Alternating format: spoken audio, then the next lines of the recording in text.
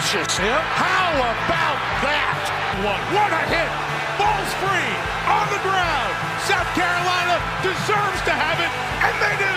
Oh, he has trouble with the snap, and the ball is free. It's picked up by Michigan State's Jalen Watts Jackson, and he scores on the last play of the game.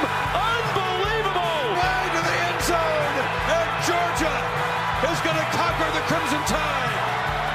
You got barbecue back there, and you didn't invite me. Hurt my feelings. There goes Davis. Oh, my God. Davis is going to run it all the way back. Auburn's going to win the football game. Auburn's going to win the football game. He ran the missed field goal back. He ran it back 109 yards. They're not going to keep him off the field tonight. Hello and welcome back to Serial Bulls. This will probably be a little quick episode. I'm feeling a little under the weather, but I am feeling better than Brian Harsin, who was finally, mercifully fired at Auburn. Yeah, it's about damn time. It took a little bit there, but I think they finally just said, fuck it, get him out of here. Yeah, once they brought in that new AD, I knew it was only a matter of time. Yeah. So it's just interesting. It'll just be interesting to see how it plays out and who they target. Kiffin's the big name, obviously. I don't know if he'll leave Ole Miss for the mess that is Auburn, but they've got enough money that anything is possible. So yeah, that's going to be the fun one to watch as the coaching carousel ramps up, as the season winds down here. So something to keep an eye on for sure. And secondly, last night the playoff rankings are out. They're all pretty normal, except LSU is too high. Come on. That's not biased at all. No, not at all. They were dead in the water 2 weeks ago. And then all of a sudden because they're an SEC team and they've got a 2 next to their 2 losses. They're like, they're a top 10 team. Like, that's a joke. Yeah. I mean, I agree with you. They're ranked too high, but I don't think they're dead in the water necessarily. They've back-to-back weeks dropping 40 points on SEC teams. There's something going on in Baton Rouge where, like week 1, we're like, damn, look how garbage this team is. But, yeah, 10's way too high for them. I will agree with that. Yeah, we're going to find out this weekend for sure. I hope Alabama makes them pay. All right. Otherwise, the rankings are pretty normal. I mean, you can quibble with them, but I don't think anyone else is really set up to be in a bad position, whether it's Georgia, Tennessee, Michigan, Ohio State. They can win their way in, so I'm not too worried about it. All right, Week 9 recap. Tennessee, a lot. Kentucky, a little. It was an ass beating from basically the word go. A lot of people thought, hey, Kentucky, they've got a good defense. They've got Will Levis. This was always the game that people that after Tennessee beat Alabama, they were like, hey, you watch out for Kentucky. I got news for you. Kentucky's frauds. Yeah, Will Levis stinks. Gee whiz, man. 16 for 27, 98 yards, 3 picks, and he went up against Tennessee secondary that is mediocre at best. So that is very concerning. I think Kentucky, just their identity on offense isn't there this year. I mean, good Lord, Chris Rodriguez could barely get anything going on the ground. It's tough to watch, but fuck, on the other side of the ball, I'm getting serious 2019 LSU Tiger vibes from this Tennessee offense. Yeah. I mean, it does feel a lot like that. Like, they're schemed up so well. In Tennessee's first touchdown of the game, we were watching with a friend of the show, Nick Almond, and he said, hey, how are these guys so open all the time? And it's just these simple, they stack the formation, they run like a bunch, and they just confuse the corner and safety in terms of assignments, and they just get so wide open. The wide receivers are extremely talented, obviously, but the scheme is so good that it's a lot of fun to watch. And so I think LSU is very similar in that way. Obviously, Jamar Chase is sick.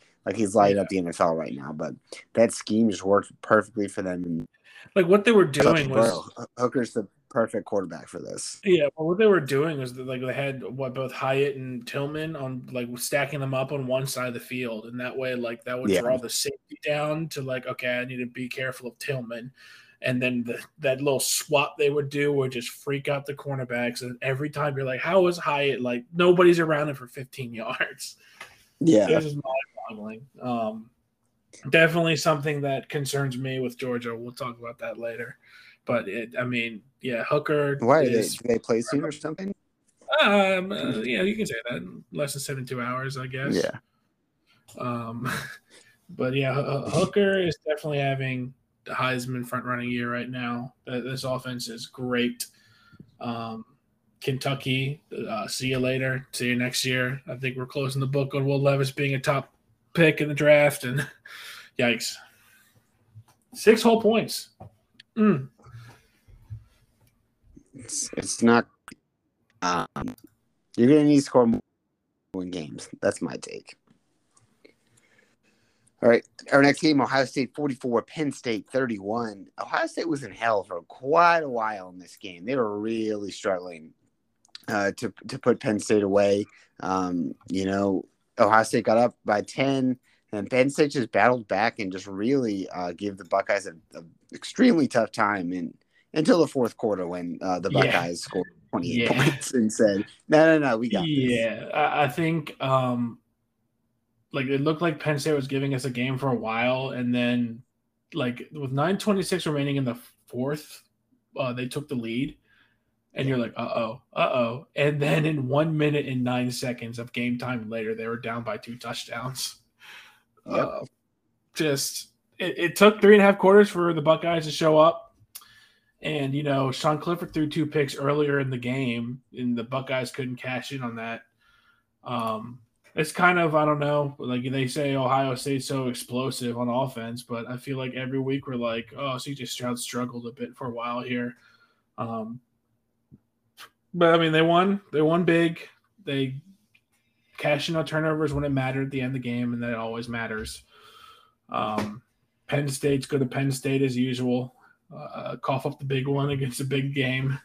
Yeah. It's just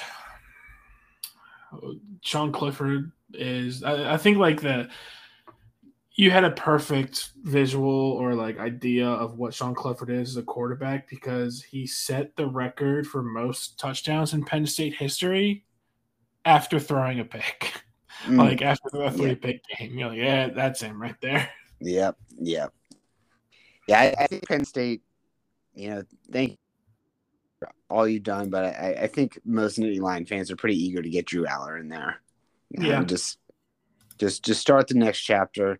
Penn State they really impressed me by hanging around in this game, but they're just not there. They're not your older brother's Penn State team that was a legitimate top 10 team every year. This team they're ranked what? 10th now? Yeah, it feels about right. Yeah. All right, in last week's biggest game, Notre Dame 41, Syracuse 24. Yeah, sure. I told you the Orange were frauds. You didn't believe me, Patrick. I did will not forget this indignity. I was very against Fighting Irish winning this game. I've been high on all the shitty teams being good this year, wagon. But it looks like Notre Dame's found an identity on offense is running the damn ball, and that's it. Drew Pine, 9 for 19, 116 yards with 1 touchdown, 1 pick. All right, take it easy, man. Let's let Audric Esime and Logan Diggs run the damn ball. Yeah, 56 total carries for the Irish. They just hammered Syracuse all game long. They saw an advantage up front, and they just exploited it. They just said, hey, there's one thing we can do. We can run the ball really well, so let's just do that. And Syracuse just had no answer. And then on the flip side, the first play of the game for Syracuse was a pick 6. Whoops. And then Schrader got hurt, and Del Rio Wilson came in, and he gave them a bit of a spark with his legs. He threw for 190 yards, but he ended the day with 35.1 QBR. He threw a pick. It was just a lot of and then you're just he came in, he kind of confused the Irish at first, different type of quarterback in Schrader, but ultimately adjusted very well. Syracuse is just I'm going to say it now. Syracuse, Gary Schrader came to this game injured, and then of course, you just said he got benched at halftime. If he was a healthy quarterback, Notre Dame would have gotten blown out. Let's just be real here. It doesn't seem like it. It seems like Notre Dame sort of handled their business pretty easily. Yeah, this kind of seems like, if Syracuse is so good, Notre Dame should be ranked if you think about it. So yeah, maybe. Maybe if they win the big game this weekend, we'll talking about ranking. They have a big game this weekend? Slightly big game. Just a little bit. Okay. Interesting. All right. So that's it. A couple quick hitters. We'll get to them in our studs and duds here. Ole Miss beat A&M 31-28. Just prolonging the Aggies' misery. 1-4 in the SEC. And it's still bad down there in College Station. What can you say? It was absolutely lit with Lane Kiffin just taking shot after shot at Jimbo after the game. Yep. That was great.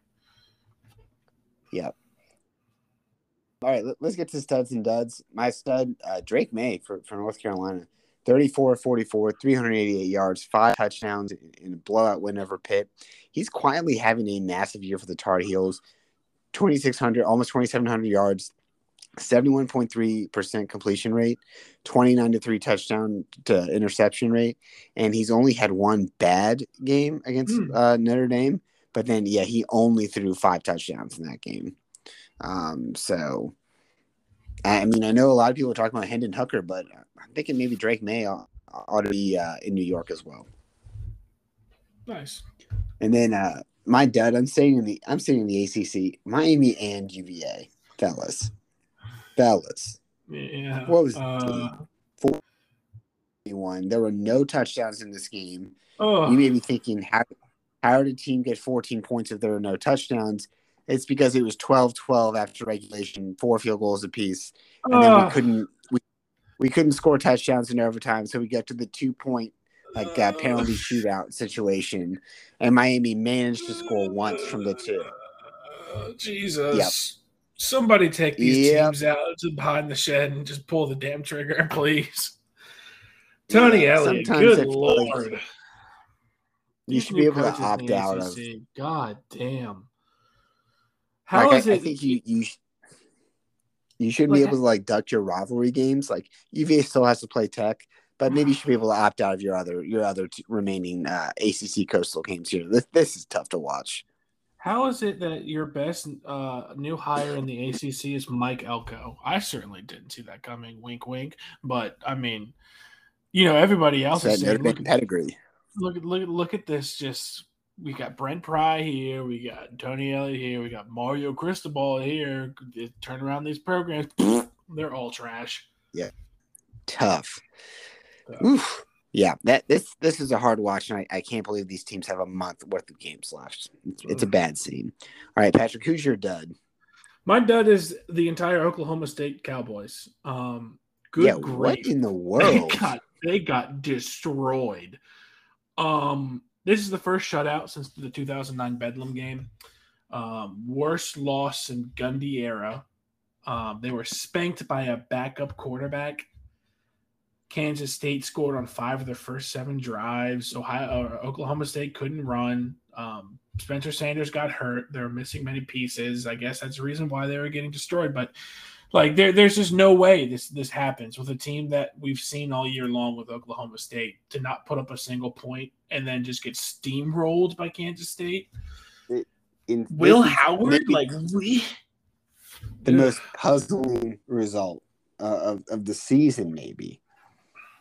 I mean, the loss I could see, the losing big I could see, but losing and getting shut out is just, it's just beyond me. I just could not believe when I saw that score. Yeah. It was truly mind-boggling. I don't even a lot of people were thinking that Oklahoma State could make a run to the playoff if they keep, killing it, but they're done. You can't come back from a goose egg like that. Yeah. And now, the Big 12, it might be we said the most competitive conference.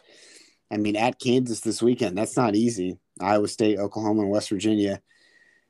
If they even want to get to maybe a New Year's Six bowl or maybe in the Big 12 championship game, they got to figure it out quick. Yeah, absolutely. And for my stud, it is a defensive player, defensive end JT Tui Muluau. I probably butchered that last name. He basically went the fuck off against Penn State. He had a pass deflection in the first quarter that led to a pick by Zach Harrison. He had 2 sacks in the fourth quarter, forcing a fumble, and one that And he notched a 14-yard pick six to blow open a 44-24 lead. So this guy just did basically everything. Like, you love seeing like a defensive end truly take over the game like that. And I don't really think I've seen anything like that all year from a defensive player. So that's an incredible stat line. Yeah, I mean, he basically won the game for him. Like, he was. Oh yeah, it was quite the announcement into the world of college football by that game in a huge national TV spot like that. Time to get to everyone's favorite part of the show. It's fire his ass. For me, it's got to be Dave Clawson. How are you going to let a team have 8 turnovers in the second half, bro? Oh, man, I completely forgot about that. Yeah. Holy smokes, dude. Sam Hartman had 6 turnovers. Oh, 3 picks, 3 fumbles. Like, listen, I get it. It's a bit of bad luck to lose 4 or 5 fumbles. That's not. I mean, like, you know, not to make everything about Notre Dame, but when they played Stanford, Stanford dropped the ball, put the ball on the ground 3 times. Notre Dame did it twice. Stanford happened to recover all 5 fumbles. That can swing a game. I get it. I get it. It happens a couple times. You put the ball on the ground 5 times. My guy. And then you top it with 3 picks, 2 of which were pick sixes. That's just bad news. That's just bad news. Like the second half drive chart, interception, touchdown to start the half for Wake Forest. Fumble next drive, turnover on downs for Louisville. Fumble, touchdown Louisville. Interception, touchdown, fumble, touchdown, punt, interception, touchdown. Another fumble, downs, interception, touchdown. God damn, dude. Yeah. We got the stat at the end to make it 48-21. Yeah, that oof. All right. Who are you firing this week? This week I'm firing. There was a video that came out of a Michigan player just getting absolutely jumped by the entire Michigan State team. I guess he snuck in the tunnel while they're all walking out talking that shit. And there was like a Michigan Vols like employee or tunnel guard or just like standing there wearing a Michigan hat and gear and everything, just watching this Michigan player just get ganged up on, doing absolutely nothing, and just stood there doing absolutely nothing after the fact. I'm like, yeah, fire that guy, man. Like, what's going on? He didn't even try to break it up. Like, just watching his own player on his own team just get murdered. He was like, I don't get paid enough for that. No thanks. Yeah, that was crazy. That fight was bonkers. Yeah. I think Jim Harbaugh is like trying to get charges pressed against a bunch of the players on that team. You're like, okay, man. Yeah. Like, it's bad and everything, but also like, what is your teammate, like, what is your player doing? Like, what was the goal here with him? Yeah. Yeah, I don't know. That situation is bad. I don't know what's going to happen there. I can't say if it's going to end well. No. All right, let's get to the Week 10 preview. We got some big games. Patrick, do you number 3 Georgia is hosting number 1 Tennessee, 3:30 on CBS. First I've heard of it. Georgia is 9-point favorites. I've seen 8.5 in a couple of places. Oh, wow, okay. 9-point favorite and they're 3? Huh. Okay. Yeah. Interesting. This is more bulletin board material for the Dawgs. Mm-hmm. I'm comfortable being 3. Fuck it, let Tennessee, this team that has continually shown us failure, let's make them number 1 all of a sudden. But this game is going to be a doozy. I will say that. It's going to, Alabama Tennessee was easily probably the game of the year this year. And this is a big game too, but I'm not sure that this game can top what happened in Knoxville. Playing in Athens Energy is going to be wild. It's going to be probably the biggest game in Sanford Stadium history. Probably is big implications here. Tennessee is a very, very explosive offense. I'm a little bit worried with how weak Georgia is cornerback wise. That's probably their biggest weakness is CB depth. They arguably have one of the best cornerbacks in football, Keely Ringo, but behind that, there's just many, many steps below that are the rest of the players. So just if we're going to stack the box and stop the run, you're going to have, Kalen Hyatt and Cedric Tillman one-on-ones. I'm a little worried about that. I mean, they got speed outside. It's going to be tough, but we can't have Spencer Bennett turning over the ball a bunch, multiple picks he has a few times this year. I think Kirby's going to have a really good game plan for this. We're running the damn ball really well with Dejan Edwards really stepped up the past 2 weeks. Kenny McIntosh was running really, really well. So I think we'll be able to, if we're able to shut down the run and get pressure on Hooker, Georgia can win this game. But I could also see an avenue of Tennessee just getting up quick and then having to rely on Bennett just slinging it. And it's going to be a tough one. Yeah, I think that's the game state Georgia just can't find themselves in. Obviously, this is a very disciplined Georgia defense. They just can't have those coverage breakdowns, those communication breakdowns with Tennessee's receivers, or they will run wild. We saw it with Alabama. And Georgia, like you said, they're not built to get in a shootout necessarily. Bennett's good. The run game that you have a zillion options here, including Bennett himself. Crazy legs Bennett, right? Yeah. And Bowers is great, but you just don't. And like McConkey's pretty good, but you don't have a Jalen Hyatt. You don't have a Cedric Tillman. No, it's all of our like speedsters are always injured. Yeah, so you gotta keep the game manageable. You have to dictate the type of game you want to play. You can't get into a track meet with Tennessee. I do think that in terms of coaching wise, that Georgia has an advantage here because Kirby Smart himself was a cornerback or a defensive back in college. So he probably has the best kind of game plan to help negate these pre-snap adjustments that Tennessee's been so successful doing. I think Jalen Carter's back.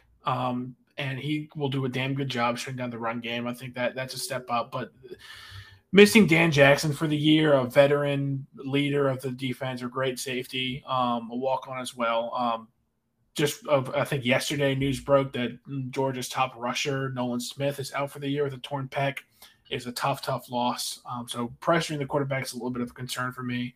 Yeah, but I think I'm going to give Tennessee the points here.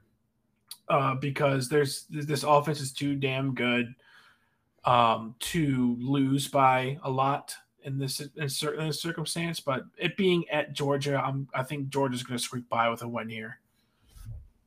Yeah. Don't say it.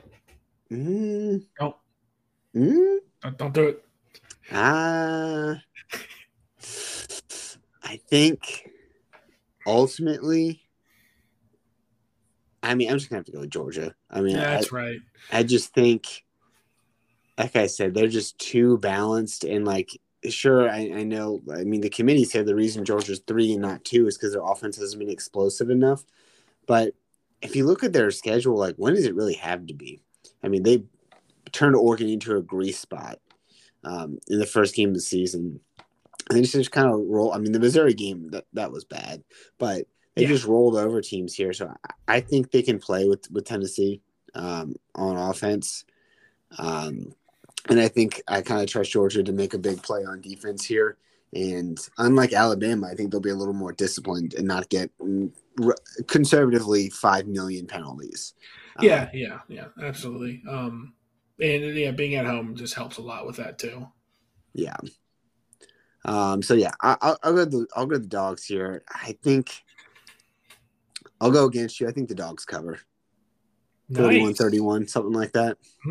I'd be stoked with that. I think when the line originally came out, had Georgia at 12 or 11.5. Yeah. I would have taken Tennessee plus so easily on that one. But yeah, now that it's down to 8 or 9, it's probably going to go down a little bit more come game time. I think it's going to be a high scoring affair.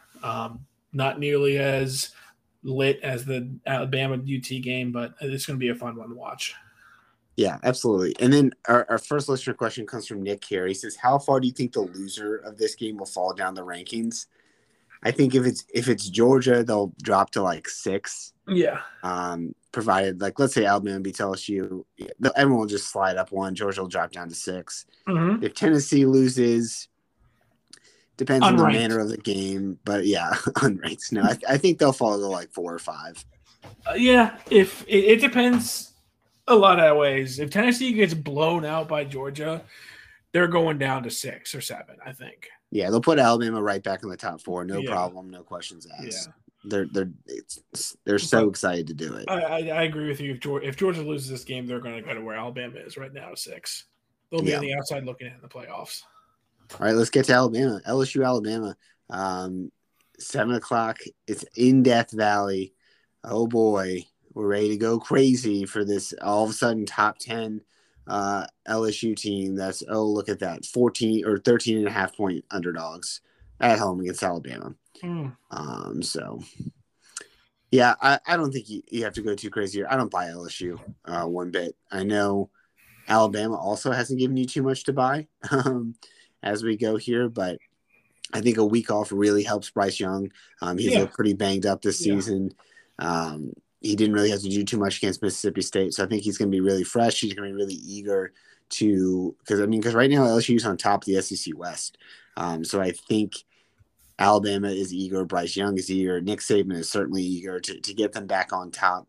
And, while LSU is having, a pretty good year and Brian Kelly's a pretty good coach, I mean, to think that they can just come in year one and win the SEC West and beat Alabama seems a little crazy to me. I think Jahmyr Gibbs has a big game here, and I think I think Alabama wins fairly comfortably. Yeah. I think Nick Saban is sick and tired of hearing about these Tennessee Vols, the big loss they took, and I think he's going to hit the gas. He's going to hit the gas against the Tigers, and he's going to bring that momentum back to the Tide and send a message saying, hey, we're not out of this just yet. We're still the Alabama Crimson Tide. Now, the LSU, I mean, you have been saying otherwise, but I think the Tigers have been having a solid, decent year coming off back-to-back weeks, dropping 40 on SEC foes. But let's be real here. We all want to see Brian Kelly lose, don't we? It's really fun to watch him on the sideline looking like a bumbling idiot. It's great. As much as I do not like Saban, I've never really been a big fan of Brian Kelly. He just seems like a complete loser to me. And just, I would love to see Bama blow out. Yeah, and Saban, take it from me. Saban has a lot of experience making Brian Kelly look like an idiot in big games. Yeah. So, yeah, I think Alabama proves the point here, much like they do against Mississippi State. I think they handle the Tigers pretty well. And America can turn its attention to our next game, Clemson, Notre Dame, 7:30, NBC.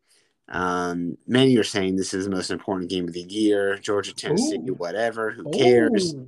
Clemson's it's only 3.5 point favorites. In South Bend, that's what really makes my eyebrows raise.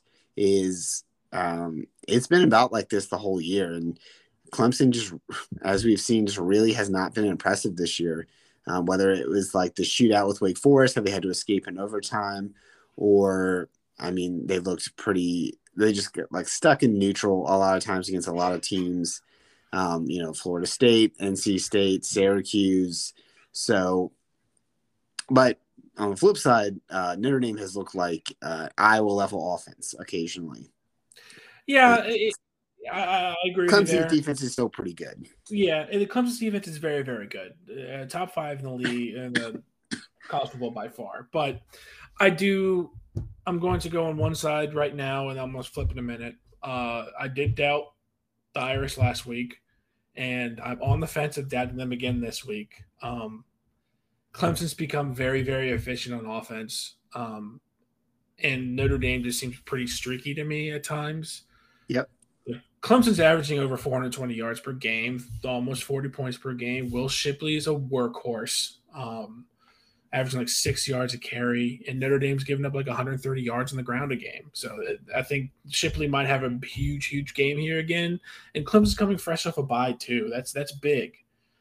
But as of late, Notre Dame's all coming off back-to-back wins against Syracuse and UNLV. Yeah, there's not a great teams. Syracuse may be okay. Top 20, baby. Top 20 win. Yeah, top 20 win. UNLV, not so much, but Clemson's off 2 close wins as well, Florida State and Syracuse too. But those are very, very close wins, and they kind of struggled for a while in both those games. I do think that the Tigers are definitely the most vulnerable top 5 team to lose right now. And what I've been seeing with Notre Dame the past few weeks, finding that offensive identity, and they're really leaning into that momentum, I think the hot streak continues. I think Notre Dame's going to win. Ooh. Yeah, I think Shipley, and where Notre Dame's really struggled on defense, is allowing big plays. Yes. I think Shipley could have a few big plays, but if you can limit those to 1, maybe 2, I think that helps a lot. Clemson just doesn't have those killers on the outside that they've had in the past. I mean, they don't even have like a Justin Ross. Antonio Williams and Joseph Nagata, they're okay, but they're just not really going to like torch you like in a way that I think was a real issue for Notre Dame the last time they played Clemson in 2020. And Uyunglele has just not been good.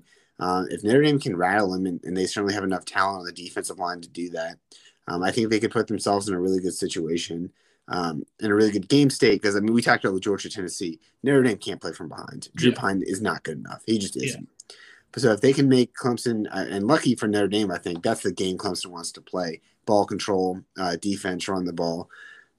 If Notre Dame is fine playing that way, they can find some success in one of their 3 running backs.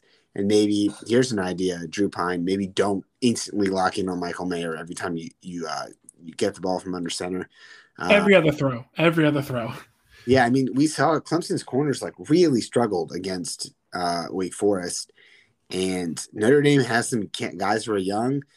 Your Tobias Merriweathers, your Lorenzo Styles, your Jaden Thomases, where it's just like it's time to trust them if you want them to make a play. They're not scrappy walk-on Matt Salerno, and they might make a mistake. But if you're going to find any physical advantage here against a very good Tigers defense, you have to take it. I like Notre Dame to keep it close here. Unfortunately, I just don't think Drew Pine is good enough to win this game. I like the Tigers to cover. Okay, damn. Something like 27-20, 27-21, something like that. Okay. I don't think like Notre Dame's going to get like blown out, but I just don't think the offense, like I said, Pine just isn't good enough. And unless Clemson is just going to decide to not cover Michael Mayer, which, hey, maybe stranger things have happened, then yeah, I just don't see a way for Notre Dame to win this one. Yeah, I think if Notre Dame comes out in this game strong and punches Clemson pretty well, I think Clemson's going to struggle pretty heavily throughout the game. It's just going to depend on if DJU and Will Shipley can finish late as of the past few weeks. But I just think that kind of play style, it always comes and bites a team in the ass after a few weeks playing that way. I'm going to take Notre Dame just because I really think Clemson's very vulnerable as a top 5 team, and I think Notre Dame and Marcus Freeman have been tired of being in the butt end of jokes of late. So I think this is going to be a very, very hard-fought game, and Notre Dame squeaks this one out, and that would be huge for the program and Freeman going forward.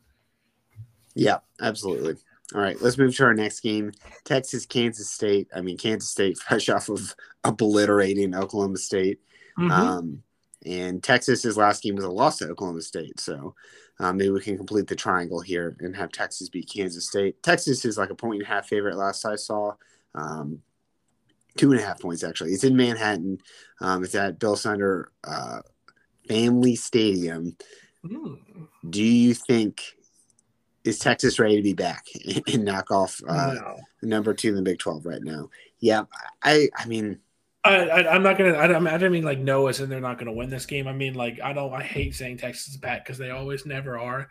But this is it's definitely a big game for Texas, and I do think Texas is gonna win this game. I do think that, just because Kansas State's gonna be. I guarantee Kansas State's gonna be off a hangover win. Like, oh, we just beat the piss out of Oklahoma State. Look at us. And they still have a backup quarterback in Will Howard. Quinn Ewers, I mean, he didn't play well a few weeks ago, but they're coming off a bye week. And I think Quinn Ewers, and when he can light it up, Texas is fun as hell. I think Texas, I think it's going to complete the triangle here. I think Texas is going to beat Kansas State. Yeah, I agree. I just think Ewers, the bye week, I think I don't know. Texas just has so many killers on offense that I'm just ready for them to shine. I like the Longhorns here. Nothing crazy, but yeah, by like a touchdown, I think. Yeah, But, absolutely. yeah. Yeah, it's going to be just like all the Big 12 games, minus, of course, last week, but it's going to be a nice, hard-fought game. Yeah, the Big 12 plays defense now. It's the SEC that Surprise. is run and gun. People forget.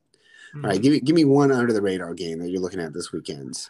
It's kind of a tough schedule. I was leaning on a few games here, but one game that really stuck out to me is going to be, I think I can't remember what Utah's ranked. Utah versus Arizona. Arizona gave USC a game last week. Yeah, Arizona, like they are 3-5, but if you look at their schedule, most of their losses aren't that bad. Like they barely lost to number 10 USC last week. They lost by 10 to Washington 2 weeks ago. They got blown out by Oregon, yes, because that's Oregon. Yeah. But when they've been playing pretty good football, they're putting up a lot of points in most games. And yeah, I think that just proves how hard it is to predict when coaches will be successful. Because when Jed Fish was hired, that seemed like one of the worst decisions that could possibly be made. Yeah, but he's got them going in a very positive direction. 3 wins is more than I thought they would have for sure. The way he's operating in Arizona is he's got the team to buy back in. He called in back so many players to enter the portal to come back. He's done an incredible job recruiting already. He's gotten so many like big name players to commit to Arizona, which is wild. Yeah, and that in the state and on the West Coast it's crazy. And Jaden DeLora, the quarterback for the Wildcats, is quietly having like an incredible year. Like he's playing very, very good football. I think they might upset or really hang tight with Utah. Yeah, I can see that happening. My under the radar game, it's BYU Boise State. Really, surprisingly, 2 teams really going in opposite directions right now. Yeah. After like a very good start for BYU, they beat Baylor. They were 2-0. They were ranked very highly, and then they got drilled by Oregon, which kind of knocked them down. Then they won their next 2 to get to 4-1. But now they've taken 4 straight losses to the likes of Notre Dame, Arkansas. They got obliterated by Liberty, then they lost to East Carolina. So BYU, after starting really well, is really, really struggling right now. And then Boise State, the team that had fired their offensive coordinator, their longtime starting quarterback transferred out. This team looked like it was an absolute shambles. For losing to UTEP. They've rattled off 4 straight wins, and now they're 6-2 in the first place in the Mountain West. So I'm just kind of interested to see, can BYU stop the skid? Can Boise State keep rising up? It's a very interesting game. Something to keep an eye on if Clemson and Alabama make their night games laughers. Like Boise State was a team that I wasn't all, I was very down on at the beginning of the year, and you were opposite. And like I don't know, I just kind of forgot about them for a while. Like, oh, they fired the offensive coordinator, they must be in shambles. I'm like, they're 6-2, Like, but looking at their last 4 wins, I am questioning like their record, because their last 4 wins are San Diego State, Fresno State, Air Force, and Colorado State. All very, very garbage teams. But hey, I mean, 6, play your schedule. 6-2, that is big. BYU definitely is in a big slide. I agree with you. So I think Boise State's going to get the 7th win of the year. Shit, they might finish out 10-2, to be honest with you. Yeah, and I wonder, like, I know it's Tulane and UCF that are ranked right now, and like you said, a lot of people have just forgotten about Boise State. I do wonder if they could sort of make like a late run to get that G5 bid for the New Year's Six Bowl, which I think it's like the Cotton Bowl or something right now. Yeah, it looks like they're receiving votes in the AP and the coaches poll, so maybe they could work their way back in there. Notre Dame's also receiving votes in the coaches poll. Makes you think. Makes you think. The first ever 3-loss team in the playoff, many are saying. Okay, we got one question, then we'll let you get out of here. It's from Michael. He says, for coaches, are guaranteed contracts still the way of the future, or do you think colleges will go away from that? Obviously, this is in reference to Jimbo and that massive buyout that's basically got him locked into College Station.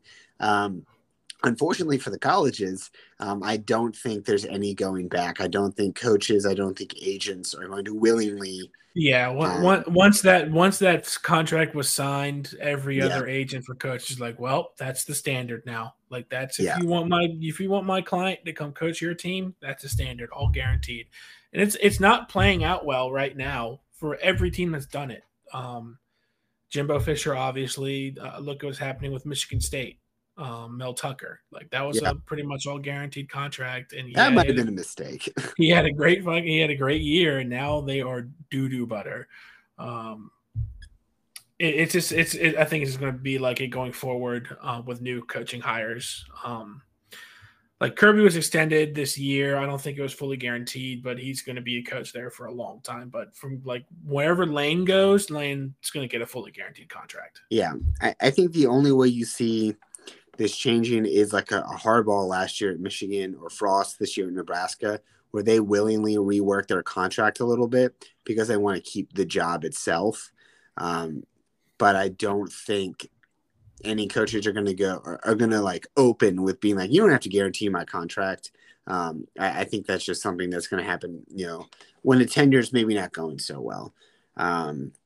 Because, agents run the sport. I mean, that's why you'll hear a lot of people just like pumping up Bill O'Brien this cycle. It's because his agent at CAA, Jimmy Sexton, is just like, I want to get this guy a job. It's time to pump him up. Be like, oh, he could fit at Auburn. He could fit at Colorado. He could fit at this job. He could fit at that job. So that's the name you're going to hear a lot of. And agents run the sport in a lot of ways. And, they get 10% or whatever it is. They're not going to roll back and be like, I don't want a guaranteed $5 million. So yeah. I think it's here to stay. And as someone who's very pro worker, I have to say it's good. Sorry. Yeah. Get your bag. Yeah, exactly. All right. We're going to get out of here. Thank you for bearing with us. Hopefully my voice doesn't sound too terrible. We're rolling in. I mean, this is the best time of the year. Maction started last night. We got 2 more games tonight. Central Michigan, Northern Illinois, Western Michigan bowling. Yep. Oh, you know what they say? September is for arguing. October is for bargaining. November is making it happen. November is the college football month. This is where teams are going to be making a name for themselves. Teams saying, I deserve to be in this bowl. I deserve to be in this playoff. We're shaping up to have a really good month, I think, starting off with a pretty good slate this Saturday.